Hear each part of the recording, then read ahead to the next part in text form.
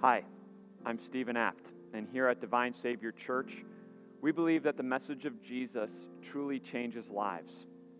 And so it's my prayer that as you listen to this message, that it does change your heart, that it brings you peace and hope once again today. After you listen to it, if you wouldn't mind subscribing and liking, we'd be grateful for that so that more people can hear the message of Jesus. Thank you. What we've been doing here on Sunday mornings is we are walking through the letter to the Ephesians under the theme, No Greater Hope. What we've seen is how Paul, who's writing this letter to the Christians living in Ephesus around 60 AD, he's proving again and again that Christians have greater hope through our God. That hope's just not something that's far off in the distance, but there's hope for today. And we've seen that again and again, haven't we? We've seen how Paul says that God chose us. Before the creation of the world, before God said, let there be light, God knew you and he chose you to be his own. Paul's told us that God adopted us into his family through the redemption that came by Christ Jesus. That he's forgiven us our sins, so we're holy and blameless before the Lord. He's told us that he's put the Holy Spirit in our hearts as a deposit, guaranteeing more to come. He's walked us through how we were spiritually dead, but how God made us alive in Christ even when we were dead in our sins. He's shown how Jesus is for all, not just for the Jewish nation, but for all people. And that through Jesus, we are members of God's kingdom, members of his household, and his temple where he dwells. He showed us how God has revealed the mystery of the gospel to us. A mystery because on our own we could never figure it out. It had to be revealed to us, taught us. And that's what God has done for you and me. He's revealed the mystery of the gospel. Today, Paul ends chapter 3 with a prayer. He says, I'm praying to God for this. And what's he praying for? That God's people have power. If you could have power that would change your life, if you could pray to God and say, God, here's the power that I want that's going to change my life, what would it be? For some of you, it might be the power to heal so that you and your family never have a cold again. For others of you, it might be the power to control circumstances, because that would relieve all your worry and anxiety. For others, it might be to have power to have ambition, to have energy, to have confidence, to be able to win others over so that you can go out and change the world with those characteristics. If you just had those in abundance, you'd have power to go out into the world. But Paul prays for power for you and for me, and it's a power that if God grants it, would completely change our life. And so let's jump into Paul's prayer here, Ephesians chapter 3, 14 through 21. For this reason I kneel before the Father, from whom every family in heaven and on earth derives its name. I pray that out of his glorious riches he may strengthen you with power through his Spirit in your inner being, so that Christ may dwell in your hearts through faith. And I pray that you, being rooted and established in love, may have power together with all the Lord's holy people to grasp how wide and long and high and deep is the love of Christ, and to know this love that surpasses knowledge, that you may be filled to the measure of all the fullness of God. Now to him who is able to do immeasurably more than all we ask or imagine, according to his power that is at work within us, to him be glory in the church and in Christ Jesus throughout all generations, forever and ever. Amen. Paul starts, for this reason I kneel before the Father. If you were here last week, you know that verse 1 of chapter 3, Paul starts introducing a topic, but then he gets kind of sidetracked. And so verses 2 through 13, he digresses a little bit. He's getting back to his point here in verse 14. And what's his point? For this reason. What reason? That Jesus has saved the world. That it's not just the Jewish people, but the Gentiles, the non-Jews, are also included in God's plan of salvation. For this reason, he kneels before the Father, whom all people, not just the Jewish nation, but all people derive their name. And then he prays. And what's he pray for? Power. Power for God's people. Have you ever prayed for power? For some of us, it makes us feel a little uncomfortable, doesn't it? Because we know that the Bible's not a prosperity gospel message.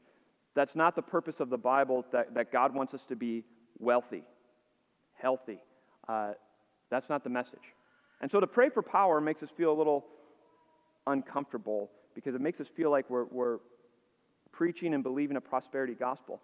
But notice what Paul says. Power where? Not for outward circumstances. Power in your inner being. Power in here. The inner being was believed to be the place of emotion, reasoning, and will. Emotion, reasoning, and will. In that part of you, may you have power. Be strengthened by the Spirit to have power. For what purpose? That Christ may dwell in your hearts by faith. May you have power by the Holy Spirit that Christ may dwell in your hearts. First, what's the purpose of the Holy Spirit? What's his job? Well, you could ask anyone who's in our starting point class right now because we just covered this on Wednesday. And so maybe we'll do that. Anyone who wants to answer it for us? I'm kidding. Unless if you want to. No, the purpose of the Holy Spirit is to point our eyes to Jesus. To create faith in Jesus and strengthen faith in Jesus. The Holy Spirit's kind of the silent actor, so to speak, that's behind the scenes, pointing everyone's eyes to their Savior, Jesus, and what he's done for them. And so Paul's praying that the Holy Spirit strengthen us with power to grasp Jesus so that Jesus dwells in our hearts. And that's your first point this morning. The Holy Spirit strengthens us with power so Christ dwells in us. Do you see how incredible of a truth that is? That Christ dwells in us.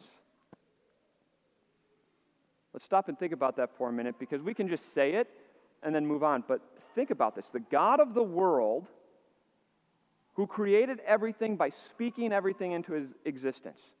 The God who has no beginning, no end. No one created him. Nothing created him. He is the creator of all. He's outside of time and space.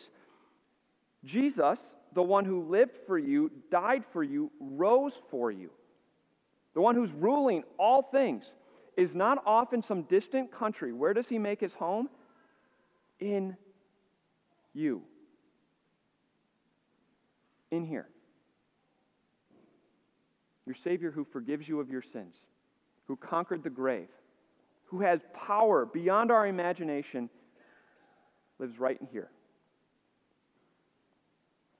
Paul says, let's pray that the Holy Spirit strengthen us with power that Christ may dwell in our hearts. Strengthen our faith so that Christ may dwell in our hearts.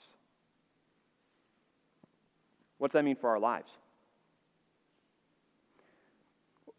If Christ dwells here, what does that mean for you and for me?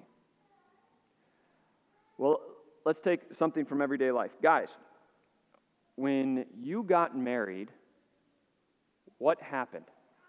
Well, a lot happened, but what happened in your home? Either you owned a home and your wife moved in, or you got a joint place that you moved in together into. Guess what happened?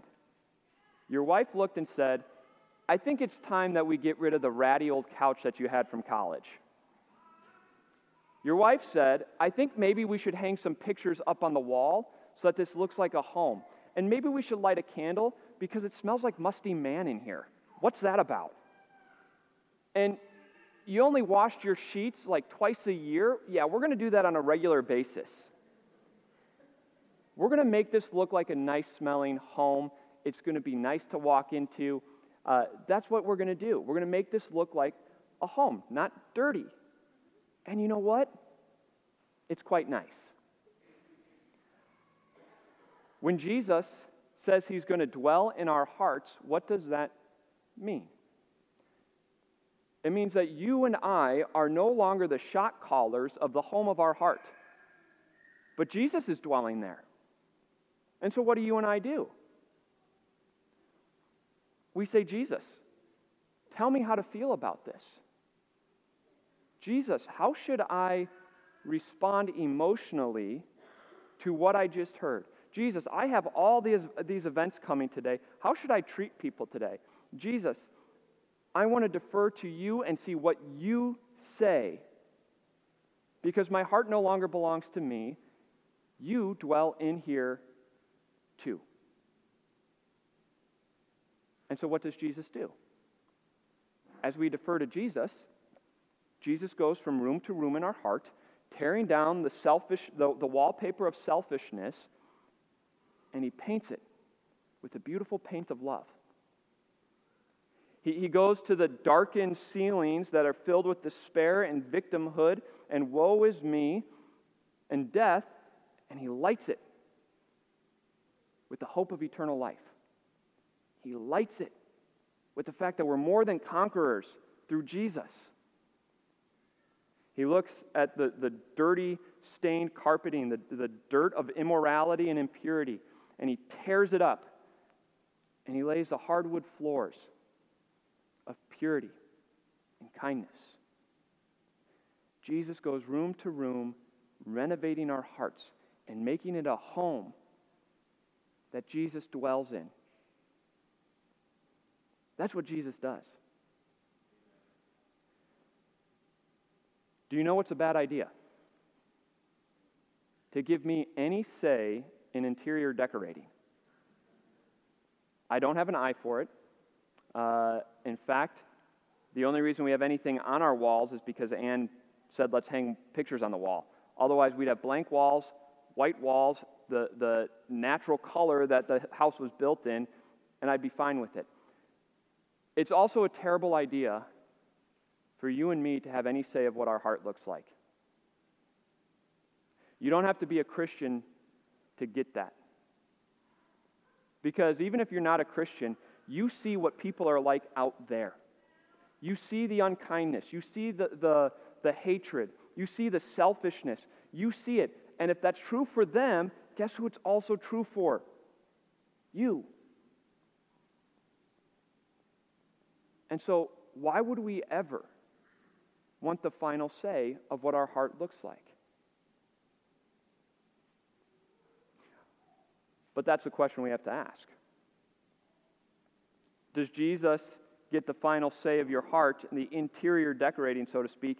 Or does Jesus have his own little room that you only open and ask his opinion once in a while, and if you like his opinion, you'll do it. If not, you close the door and say, thanks for the advice, but I think we should do this. If that's how Jesus is in your heart, guess what your life is going to look like? The selfishness of the wallpaper of selfishness will never come down. The stained carpeting will never be removed. The darkened ceilings of hopelessness and despair will never be lit, because if we're honest, we like it that way. We like it that way. And so, that's why Paul prays, may we be strengthened with power by the Holy Spirit so that Christ may dwell in our hearts. Because guess what it takes? It takes power. It takes discipline to deny your sinful nature. It takes discipline and power to say, not my will, but your will, Jesus. It takes power and discipline from the Holy Spirit to motivate us to say, Jesus, how should I feel? How should I act in this situation? And this is why Paul prays this prayer. May God's people, may we be strengthened in our inner being that Christ may dwell in our hearts through faith. But should we trust him? if we're going to default to somebody to tell me how to live, if we're going to default to somebody to make renovations to my heart, can I trust that Jesus has my best interest at heart? Look at Paul's second prayer, starting at verse 17. And I pray, halfway through, and I pray that you, being rooted and established in love, may have power, together with all the Lord's holy people, to grasp how wide and long and high and deep is the love of Christ, and to know this love that surpasses knowledge. Paul's second prayer, the Holy Spirit strengthens us with power to grasp the love of Christ. The word for grasp is a really interesting one in the original Greek. The word is katalabino, and it literally means to track down, seize, and plunder. It's used for pirates. It's used for thieves, actually, who track down, seize, and plunder somebody. And yet Paul uses it here. Because what's his point? Not that we should steal from God, but from the promises of Christ, the love of Christ, track it down, seize it, and plunder the depths of the riches of his love for you and me. And that's what Paul's praying for us, that we do that and know the depths of his love. Because when we know the depth and width and length and height of his love, we'll say, Jesus, you say, you tell me. And so let's look at the love of Jesus. The four things. Let's grasp how wide is the love of Christ. What is Paul accentuating there? What's he highlighting? The love of what? His accepting love. It's wide. Already in this letter, what have we seen? That the love of Christ is not just for Jewish people, but is for the non-Jew as well. It doesn't matter your background. It doesn't matter your race. It doesn't matter your track record of morality. It doesn't matter if you're in church every week or not in church every week. What is the love of Christ? It is so wide. It is so wide and accepting. It doesn't matter who you are.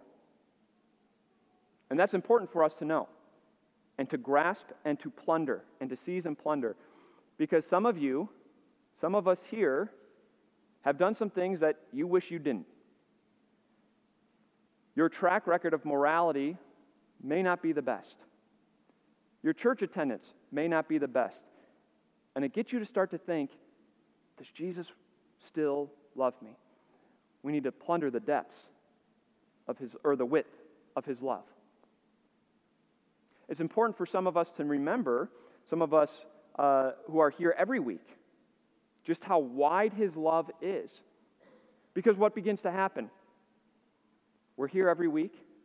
We have a good moral track record. And we start to look at the people who aren't here every week, and we start to question.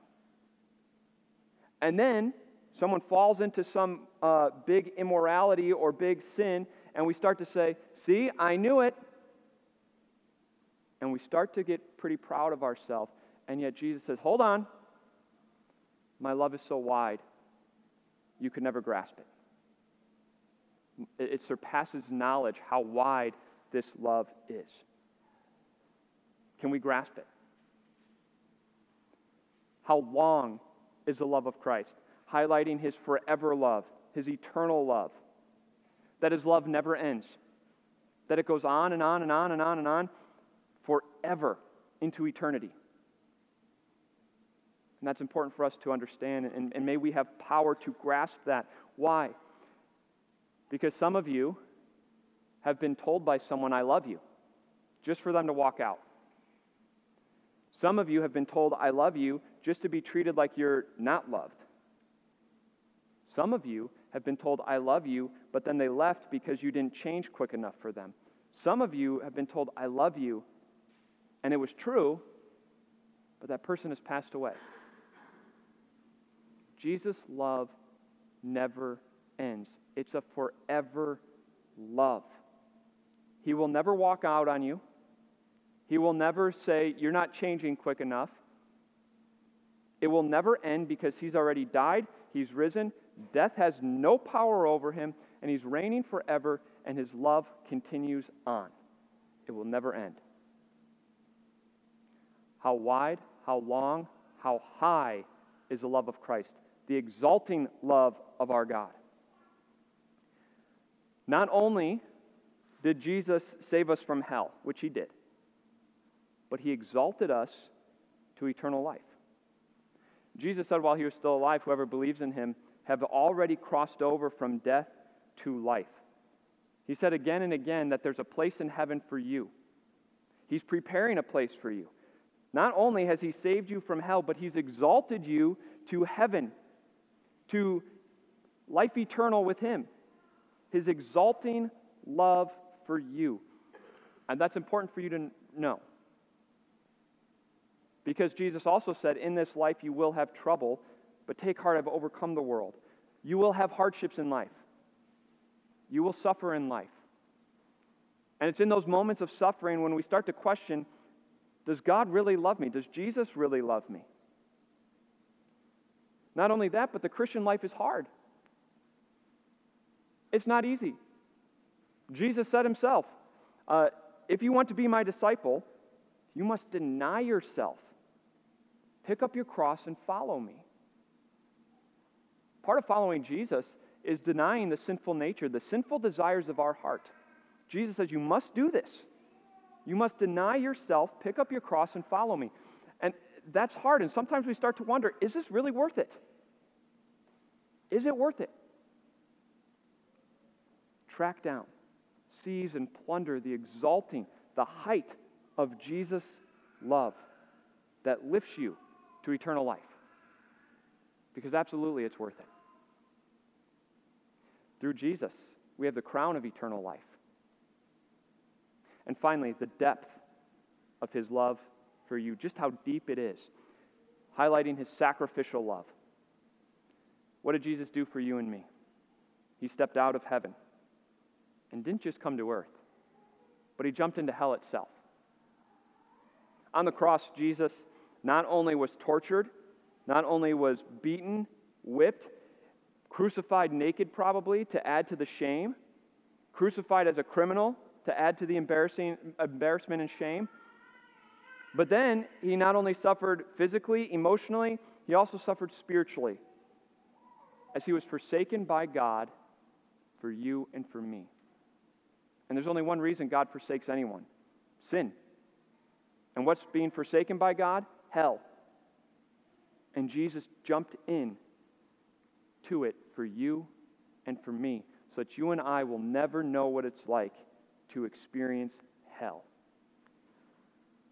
That's how deep his love is for you.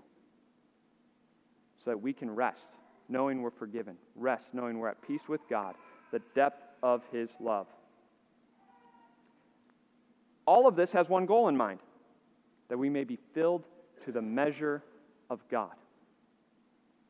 Just like a cup gets filled to the brim with liquid, as we pray to be strengthened with power that Christ may dwell in our hearts, and we pray to be strengthened with power that we may grasp the love of Jesus, we are filled with God so that everything flows from God.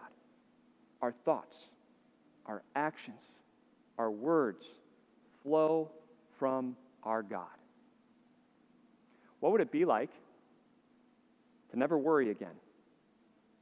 What would it be like to be freed from that sin that constantly feels like it's controlling you? What would it be like to not struggle with selfishness anymore? What would it be like to be free from the guilt and the shame that you feel? What would it be like to live free? The power of God's love does that for you and for me. It changes from the inside out as we live our lives for him. And so what are we supposed to do? Just pray and all this will work? Kind of, yeah. Look what he says at the end. To him who is able to do immeasurably more than we could ask or imagine, be glory in the church now and forever. Our God can do more than we could ever ask or imagine. And so imagine what could happen to your life if for 10 minutes a day you meditated on the love of God, the love of Jesus for you, and what it means for your life. And you pray that the Holy Spirit strengthen you with power, that Christ may dwell in your hearts and you defer to Him. And then you dive deeply into the love of Christ. What could happen from the inside out? Immeasurably more than we could ever ask or imagine. May God be with us as we grasp His love, that He may dwell in our hearts, and we may grasp the love of Christ for us. Let's pray. Gracious Father in heaven, we thank you that you sent your one and only Son, Jesus, for us. Now we ask that you send your Spirit into our hearts, that we may be strengthened with power, that we may live with self-denial, that we may defer to Jesus so that He may dwell in our hearts. And as He does, He cleans it up. We thank you for that. We ask that you strengthen us with your power, that we may grasp the love of Jesus for us. Because it's the love of Jesus that motivates us to live lives for Him. We thank you that the Spirit is working in our hearts. We thank you that Jesus has come to dwell in our hearts. And now let us be filled to the measure of Jesus' love, that all of our thoughts, words, and actions may flow out of that love for each and every one of us. We ask that you continue to help us to meditate on this, help us to apply this to our lives, that our lives may look like your children. This is the close of the first half of the book, of what you have done for us. Now the next half, what does a life flowing from the love of Jesus looks like? We can't wait till next week when we get to dive into that. It's in Jesus' name we pray. Amen. Thank you again for listening to this message today. It's my prayer that it has changed your heart as you grew in the message of your Savior Jesus. Again, if you wouldn't mind liking and subscribing, we'd be grateful for that. God bless your day.